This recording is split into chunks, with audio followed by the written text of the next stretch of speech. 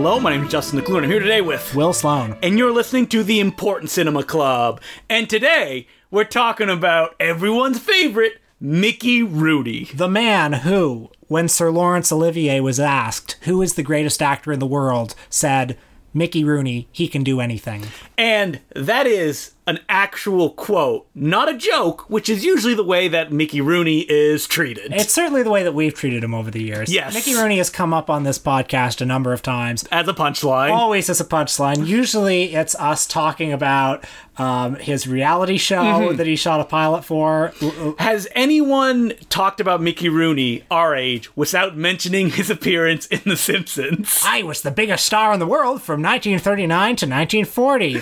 Wow! 2 whole decades! And it's actually till 1941, and he was the biggest star. That's not even a joke. In a time where Gone with the Wind was coming out, and all those classic films in 1939, Mickey Rooney was on top. Mickey Rooney, I think, was the longest lasting star. I mean, he was only on top for a little while, but from the early 30s to 2014, he was active. He passed away at the age of 93 years old, only a few weeks after appearing in a film that, oh boy. Well, he shot 2 movies in his last month alive. One of them was Night at the Museum 3, and the other one was called Dr. Jekyll and Mr. Hyde. Look up the trailer for that one. Yes. It's a little sad. But I think the thing that me and Will learned doing this episode is that Mickey Rooney was a great actor. I was kind of blown away by all the things I saw him in, because he's a great actor and he could do all sorts of different things, you know? Like in the Mickey and Judy musicals from the 30s, the ones he did with Judy Garland, or with the Andy Hardy series. He's peppy, he's energetic, he's fun, but he can play understated, he can be intimidating, he can be scary. He can do it all! But what he can't do is be a part of some real masterpieces, because that's the issue with Mickey Rooney. If you look at his Letterboxd profile, you know what the first picture is? Breakfast at Tiffany's? Yep! Yeah. Probably his best movie. Oh my God. No thanks to him, though. No! As everybody knows, Mickey Rooney's role in Breakfast at Tiffany's, the yellow face character, who is all over the trailer, too. He is the character who, whenever anybody talks about Breakfast at Tiffany's, they say, well, except for the Mickey Rooney part. That's right.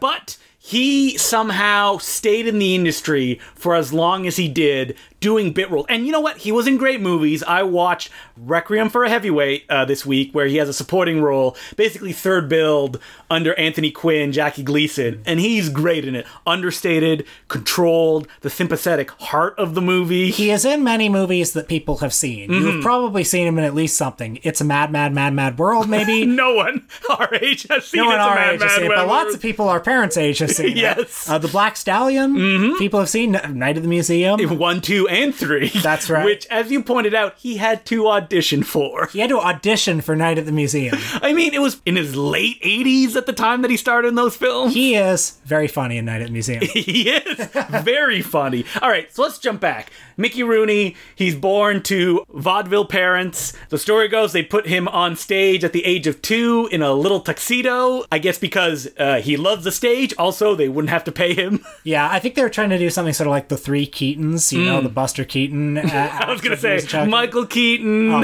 his brother Richard Keaton. But, you know, his parents were a difficult itinerant folk. His father drank himself to death, and his mother was forced into the world's oldest profession when he was a very young man. So he came from a bit of a rough and tumble upbringing, but pretty much as soon as he could talk, he was in the movies. His first thing of note in film was he was the star of this series of films called the Mickey Maguire movies, which were basically rip-offs of the Our Gang Little Rascals comedies. And no one ever talks about them. I was shocked to learn that he was in them, and he was in 80 of them. And he was, 5 years old? 5 years old, yeah. And from there, just never stopped, was acting constantly. One of the early breaks was him playing Puck in the famous production of A Midsummer Night's Dream that Warner Brothers did in the 30s. And his big, rise to fame was with the Andy Hardy movies. Now, I dipped into the Andy Hardy series because this was his signature franchise.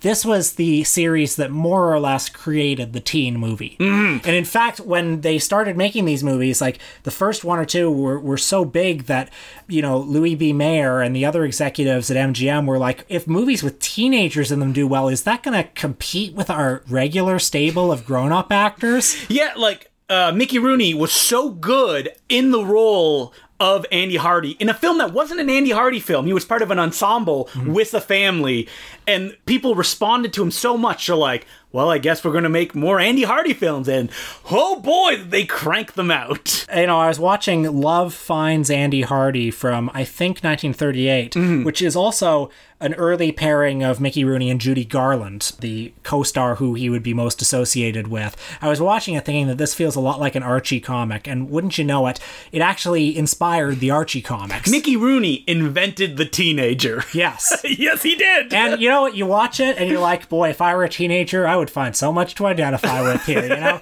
Going to the soda fountain. Yep. The whole gimmick of the Andy Hardy films was that he was an excitable, energetic teenager who would make the wrong decision and then kind of, learn a lesson and go back to his family by the end of the movie. Now, in Love Finds Andy Hardy, so Andy is, the son. His father is a judge, a very upstanding man in the community. His mother is his mother. And Andy is, as the movie opens, trying to buy a car. So he puts a down payment of $12 and he needs another $8 by the end of the week for a car. $12. I looked at how much $12 was worth when the movie... $500,000 now, nope, right? It was like $300. Not very much. Imagine $300 down payment for a car. Yep.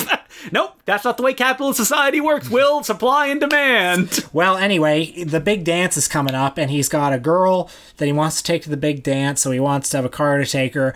But meanwhile, his friend is dating Lana Turner. And his friend is going out of town for a little while. He says, hey, Andy, could you keep watch of my gal? Because my gal's real hot stuff. Va va voom. And just make sure that none of the boys hit on her. And, Andy Hardy, you don't trust Andy with your girl. Because he's a sex fiend. He's just like Mickey Rooney himself. And gosh, Lana likes him and she's kissing him, but his other girl, his main squeeze, he likes her too. And gee whiz, can't you be in love with two gals at once? And a real Betty and Veronica situation, if you will. You could say that, yeah. Yep. And who am I going to take to the dance? There's also another girl in the mix who's 12 years old, so it's completely platonic, but played by the definitely over 12 years old Judy Garland. Yes. And she has a big crush on Andy from afar. But she's helping him navigate this romantic situation. Now, this movie is not really for me. It's not for anybody living right now. No. But it's cute, Yeah. I can imagine if I were a kid in 1938, maybe I would enjoy it. We both watched Babes in Arms as well, which is essentially an Andy Hardy film where Mickey Rooney plays the son of vaudeville stars that are a little bit washed up, and he wants to show them, we can put on a show too that's just as good, and if not better, and fresher than you old hack. So give me that shoe polish and let's do a minstrel show. Yeah. Oh no. What's some cutting edge entertainment? The entertainment of the future. Yep. An extended 10-minute blackface scene. Yeah. Mickey Rooney in this film is charming. He's very energetic. He's really into it. Well, I was definitely sold on this movie in the first 2 minutes. When the first time you see him is he's singing and he's dancing and Judy's at the piano and they're playing Good Morning, Good Morning. Yeah. The Viagra. And then, that's right. The guy dunking the basketball, going up in the elevator. Yeah. You know the drill. Yeah. And in that scene, they tell him, we're going to buy the song. And he's like, oh, and he does a big shtick where he passes out. Gee whiz. Yeah, there's a scene in the Andy Hardy movie I saw where he's running up the stairs and he falls down the stairs and he gets up and it's like, I'm okay. Yep. I will grow up to be a normal looking adult. Oh, Mickey. I was watching Love Finds Andy Hardy and thinking, this guy's really weird looking, even as a teenager. He didn't look as odd as he would. And so we should point out that these movies, wholesome, lovable, were made in a hell place that is called MGM. I was reading this biography of Mickey Rooney this week, The Life and Times of Mickey Rooney. Great biography. I loved it. I was riveted because not only is it gives you a lot of interesting information about Mickey, but the times he lived in. Yeah. I mean, he spanned a century, basically. Yeah, he did. Yeah. And his time at MGM was a time where, imagine being 12 years old and being given whatever you want in the world. And then those repercussions and the pressure of having all this choice come to haunt you and to destroy you and crush you. For the rest of your life. For the rest of your life. I mean, Mickey Rooney's career was essentially defined by his gambling problems. He once said that, you spend $2 at the track and then you spend $3 million trying to get it back. As a young man, he was given everything he wanted, but was he given everything he needed? No, certainly not financial advice, certainly not good salary. Yeah. I mean, he was paid garbage compared to what his movies were pulling in. Yes. And, he went bankrupt many times in his life. And, to have a sad flash forward, he passed away a few days before going to a convention to sign autographs for money in hand. In his estate, he had $18,000 total to his name when he died. Yeah, I mean, he was trying to sell his Oscar, but apparently you can't sell your Oscar. Why not?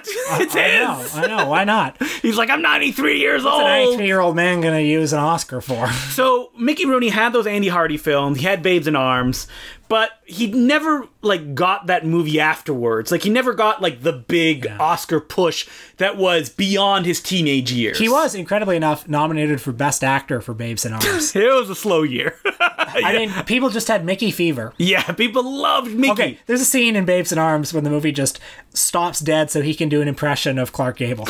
Yes, a terrible impersonation. He was famous for that impersonation. Really? Yeah. And then he does Lionel Barrymore, too. I love that movie is all about how actors are amazing. At one point, the mayor's like, actors, they built the church. They paved the roads. They're the ones that brought laughter and happiness in our heart. And you want to rip their children away from them? Show me the lie. Yeah. Okay, you were mentioning a minute ago what a moral cesspool MGM was. This is a place where, Eddie Mannix from Coen Brothers movie Hail Caesar was based on a real man, yes. Eddie Mannix. Who was in charge of making sure that all the stars stayed in line. So let's say, maybe a famous screenwriter who would become a famous director kills a man while drunk behind the wheel. Eddie Mannix can just clean that up. Or let's say Mickey Rooney has walked in on off flagrant delicto. I don't know, what's the phrase? Yeah, close enough. I'm not going to... You're asking me? I'm not going to try to say that. Coitus interruptus with a very underage Elizabeth Taylor. Yes. Eddie Mannix is your fixer. He's the one who's going to keep that out of Luella Parsons' column. And Mickey Rooney kept Eddie Mannix very busy. Very, very busy. This man fucked a lot. Yes. Folks. I mean, his autobiography is filled with graphic details of his sexual exploits. Talking about his first wife, Ava Gardner. She called me her sex midget. Yeah. And he tasted the warm milk. Isn't that what he said? Yeah. Talking about her He describes at length the shape and feel of her nipples. And her vagina. Oh, well, all right. We don't need to get too We much already have an explicit thing beside this podcast. We don't need an X rating. Just pick up Mickey Rooney's autobiography and don't do that. Pick up the one we mentioned before, because it covers all that stuff. And, that's what I love about the autobiography we're talking about, is that I was expecting it to, be nice to Mickey Rooney and just be like, what a great actor in the world, did him a disservice. But the book starts with an introduction with the author of a previous biography who's like, yeah, Mickey Rooney wouldn't give me anything, so the book I published sucked. Here's a good one. Yeah. So we watched some of the later period Rooney films. Because in World War II, Mickey went off to the army for a year or two. And not like Elvis went off to the army. He was actually at the front lines doing entertainment and stuff like that. He was in danger.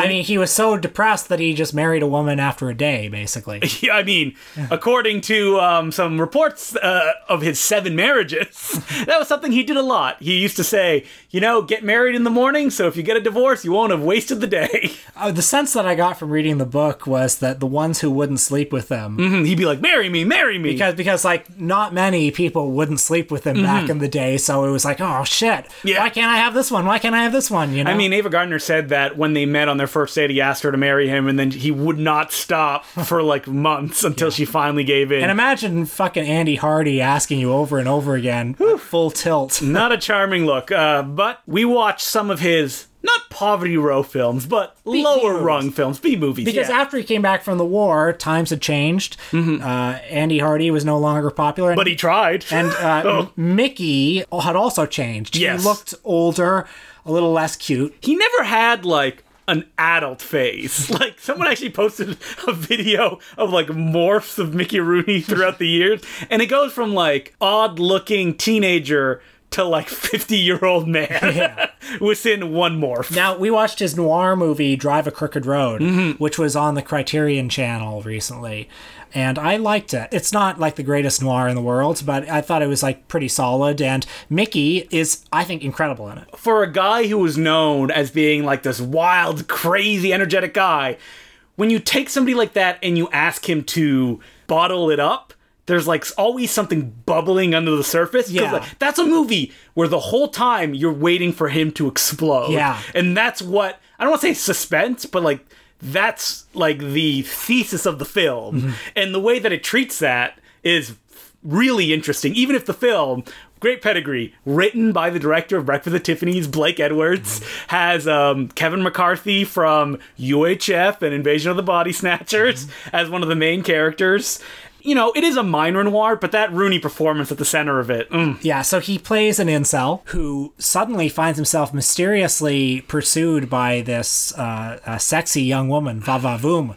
And she wants to spend time with him, and then, well, of course, there are greater complications. I mean, I don't want to spoil it. There's not much to spoil. Well, yeah, it kind of goes where you think. He plays a race car driver, and they need him for a job. And, like, Mickey the entire time spends the film with, like, a big scar across his face. And you almost feel that he's internalizing this outward marking as something that defines him as a person. Well, this is a guy who, you know, the character is 40-ish, and he has given up all hope of having companionship.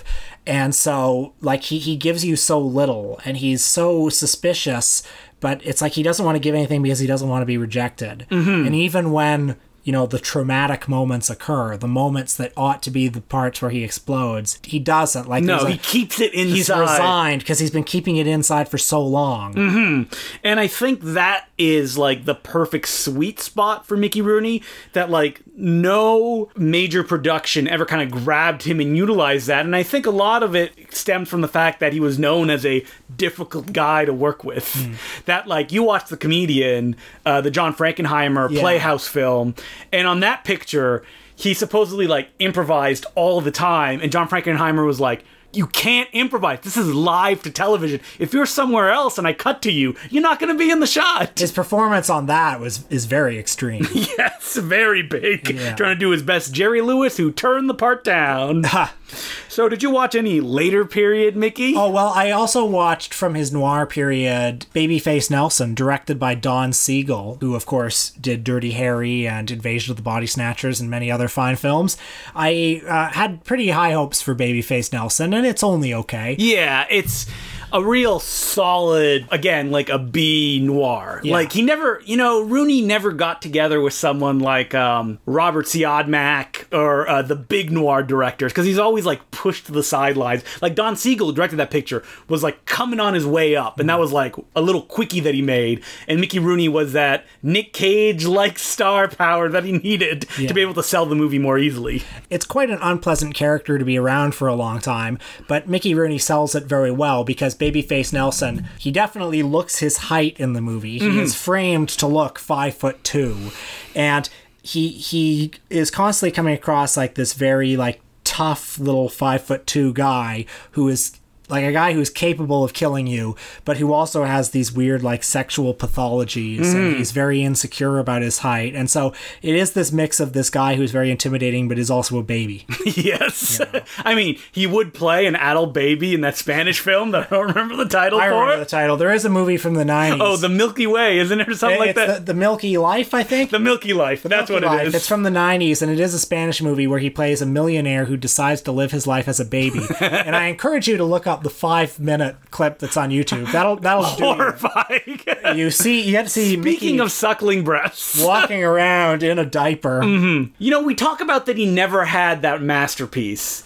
or that even that great film, and it's because he never stopped working and he never said no. He has hundreds and hundreds of credits on his filmography. I mean, there are some movies he said no to. I found out by watching his reality show that he said no to Dances with Wolves because they didn't talk about money with him. He said no to a couple of other... All in the Family, the Archie Bunker role. Damn. Yeah.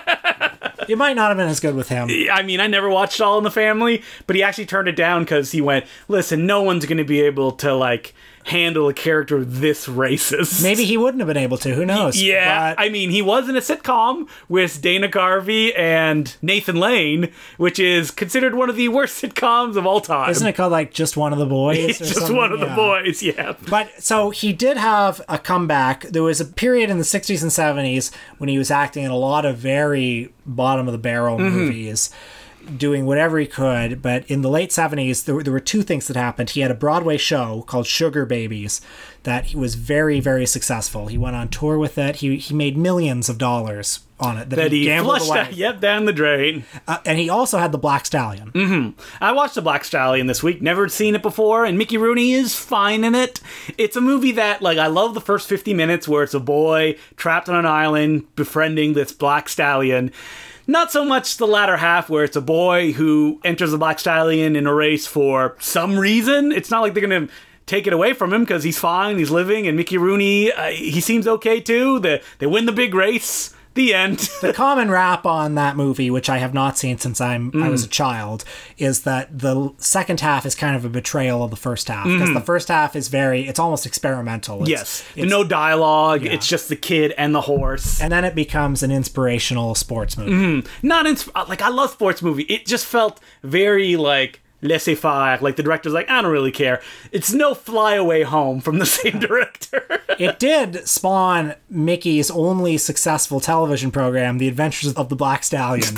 That's insane. That lasted 3 seasons. How much material can you get? I mean, that's longer than that the Deadwood Guys show where they killed all those horses. It was on TV when I was a kid. And you watch, you know, I didn't love it or anything. It was just on. Yeah. Hi, Young Hercules and the Adventures of the Black Stallion, I guess. No, it was. What a long gap sequel too. It was made in the early 90s. The film came out in the 70s. Yeah. So another movie that I watched this week because I just could not get enough Mickey was I watched Silent Night, Deadly Night 5. The Toy Maker. The Toy Maker, starring Mickey as the Toy Maker. And I was tempted to watch this one because Mickey had famously condemned the first Silent Night, Deadly Night. That's right. And then 10 years later, there he was eating crow, starring in the fifth. I'm sure he did not remember decrying the first one. Yep, he plays a killer who is revealed to be a robot at the end.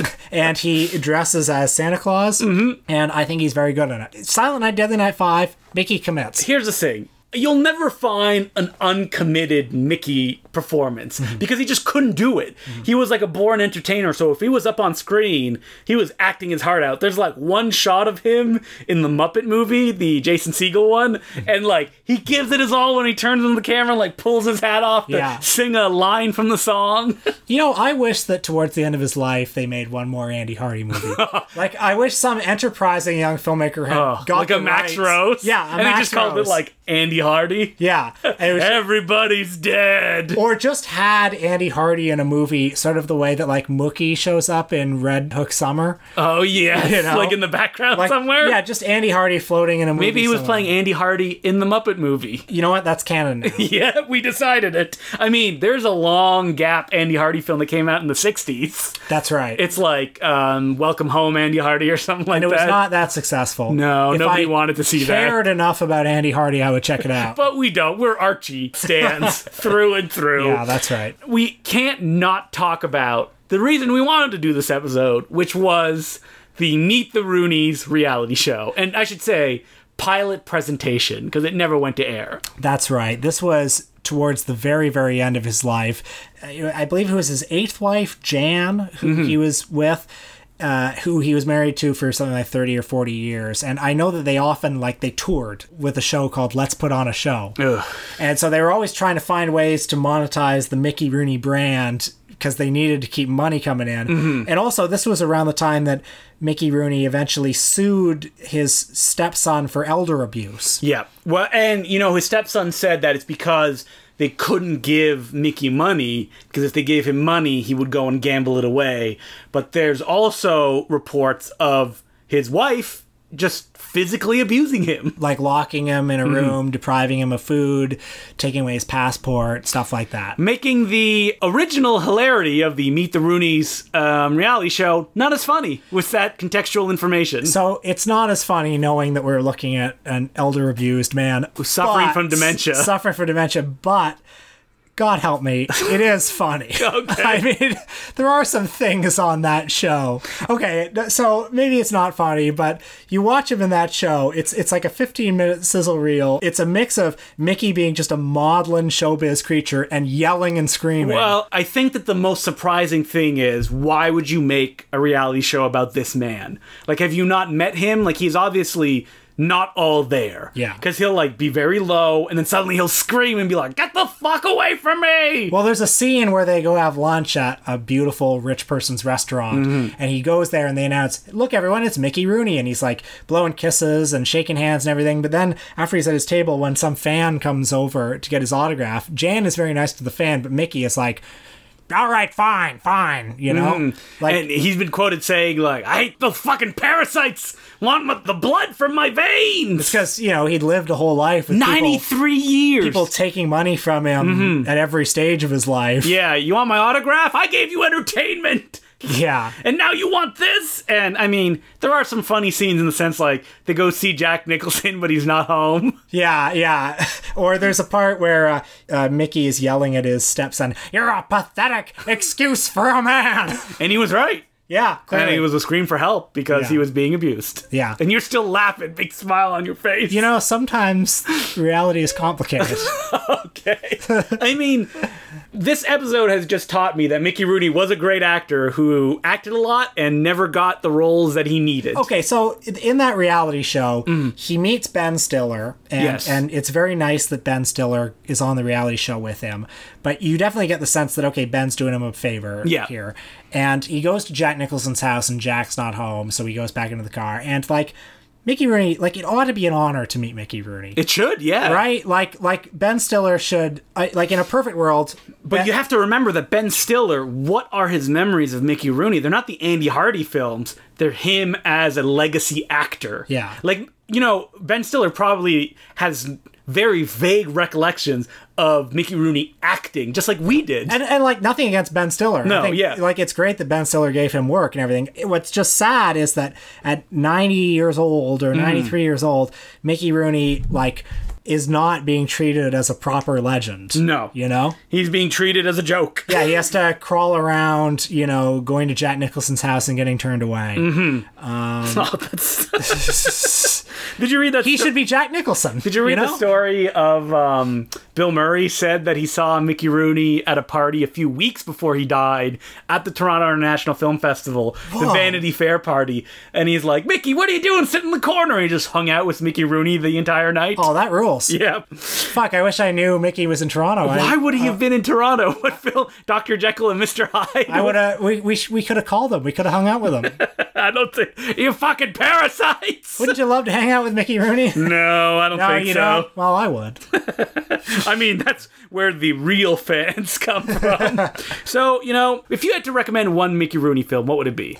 I would say don't expect too much from it, but watch Drive a Crooked Road because it'll show you a different side of Mickey Rooney. I would say watch Requiem for a Heavyweight because there you get great Mickey Rooney.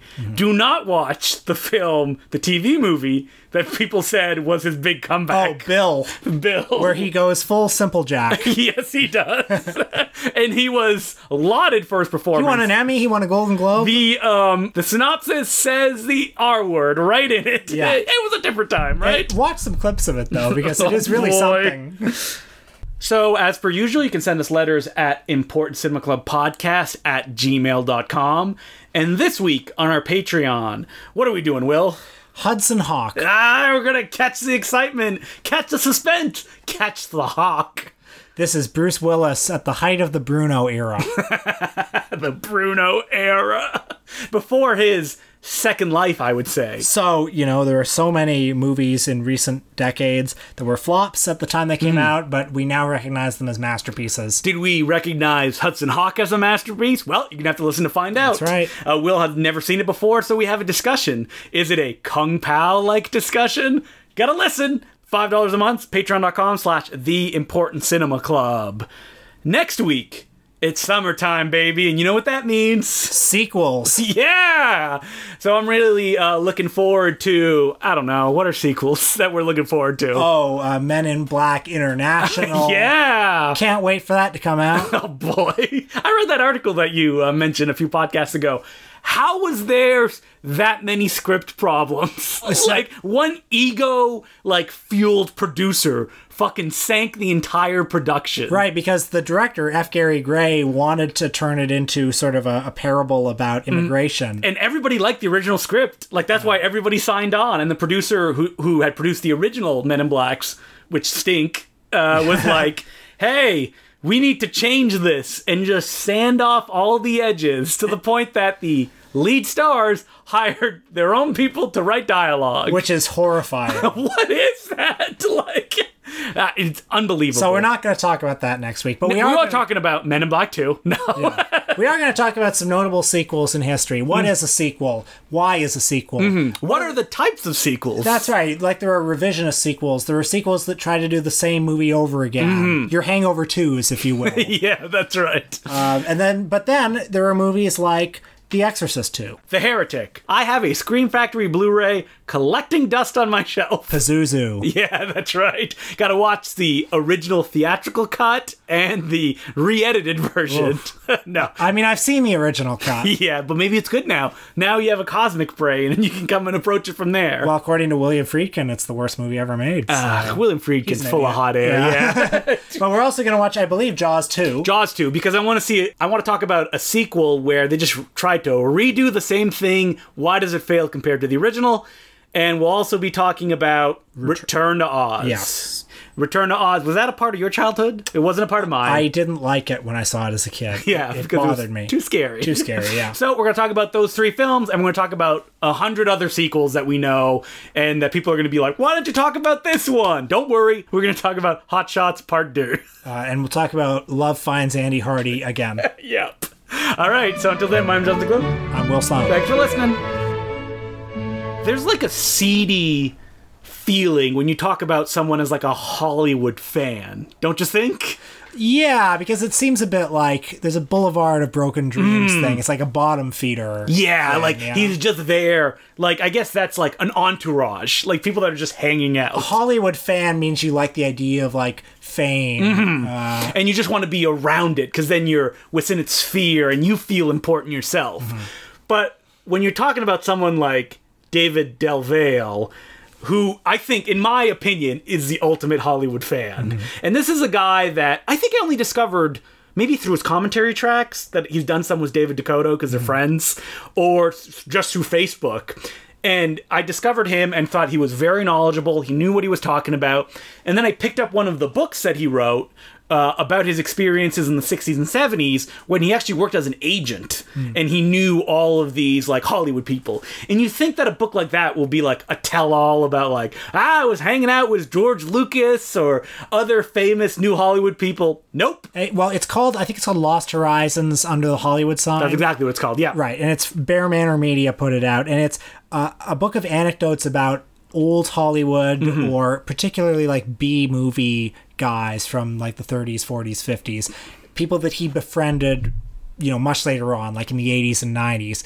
People like Robert Florey, who directed Murders in the Rue Morgue with Bela Lugosi. People like Paul Marco, who was one of Ed Wood's entourage. Or even, like, big names like John Carradine. Like, people that, like, when you flip open the book and you look at the index of names, you're like, oh, I know that person, I know that person, I know that person. Mm-hmm. But there's a lot of names that you may not recognize right from the get-go. But then when you read, you're like, oh, okay, I understand who this person is, and I have seen them in this film. Yeah, so like an example of that would be there's a good chapter about David Manners, and David Manners was the romantic lead in the 1931 Dracula. Mm-hmm. He was also in The Black Cat with Lugosi and Karloff and The Mummy.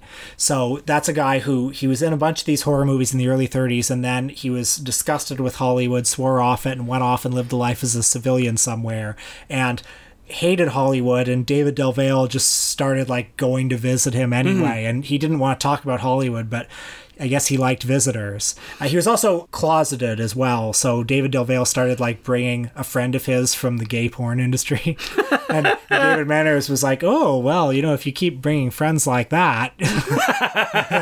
Like, a lot of his perspectives and a lot of his friendships came out of that, because a lot of those actors were closeted too. So Paul Marco is an interesting example of that. Paul Marco played Kelton the Cop in Plan 9 from Outer Space and a couple of other Ed Wood movies. And then at some point in the 80s, Paul Marco was working in the prop department at Paramount, I think, and Joe Dante was working there.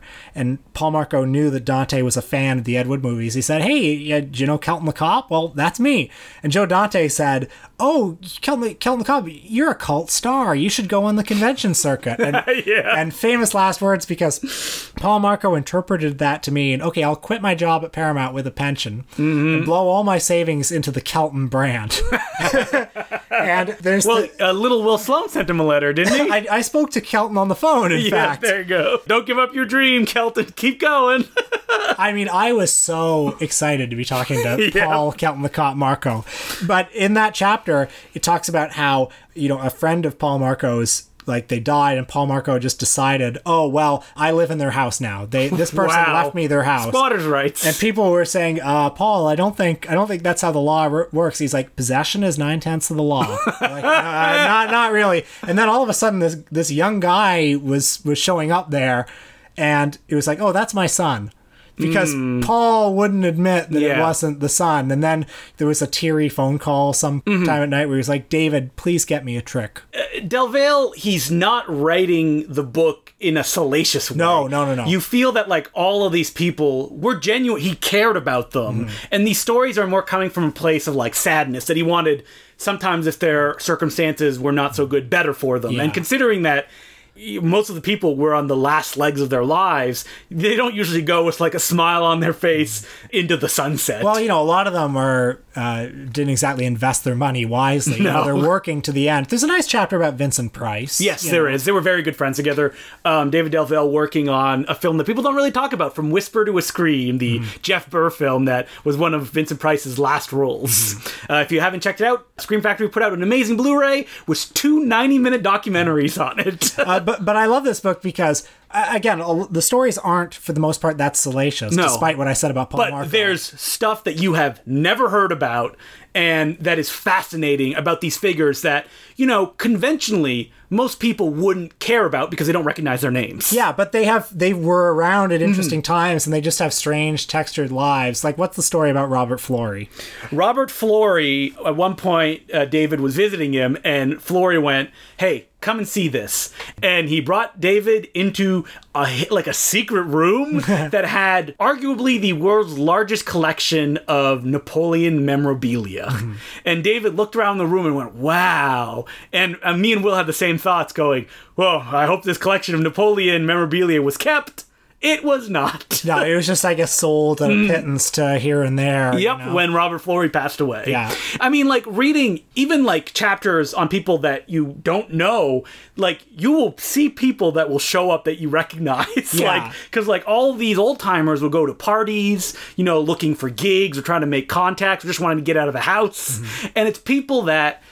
It's sobering to consider that no one cared. Yeah. Like, no one cared, other than, like, people like David Delvale or, like, Joe Dante. Well, it's so exciting to me to think... It's exciting and sad to think, God, if I were just in Hollywood in the 80s, I just could have gone and, like, hung out with John Carradine if I wanted to. Because he would have just been around, probably getting boozed up at the local bar. Yeah, nobody cared. You could just seek these people out and hang out with them. I mean, Jeff Burr said that he went with his producer partner to Vincent Price's home to offer him a role. You know, another book that I really like is that one about film collectors. You think it's just about film collection, but it's also just about like these people who would seek out. In that book, it's silent stars, and so it's like at the old folks' home, there's like a pecking order of people, and Minta Durfee, who used to be Fatty Arbuckle's wife, like she would act like she was like the queen of the nursing home, and she would sit there and she would call herself Mrs. Arbuckle. And, wait, I think you're talking about a different book that I'm thinking about, because you're talking about the one that was like really snarky. Yeah, right? that one. I don't remember what it was called. Probably Better Left, because it was written by someone who's just looking their nose down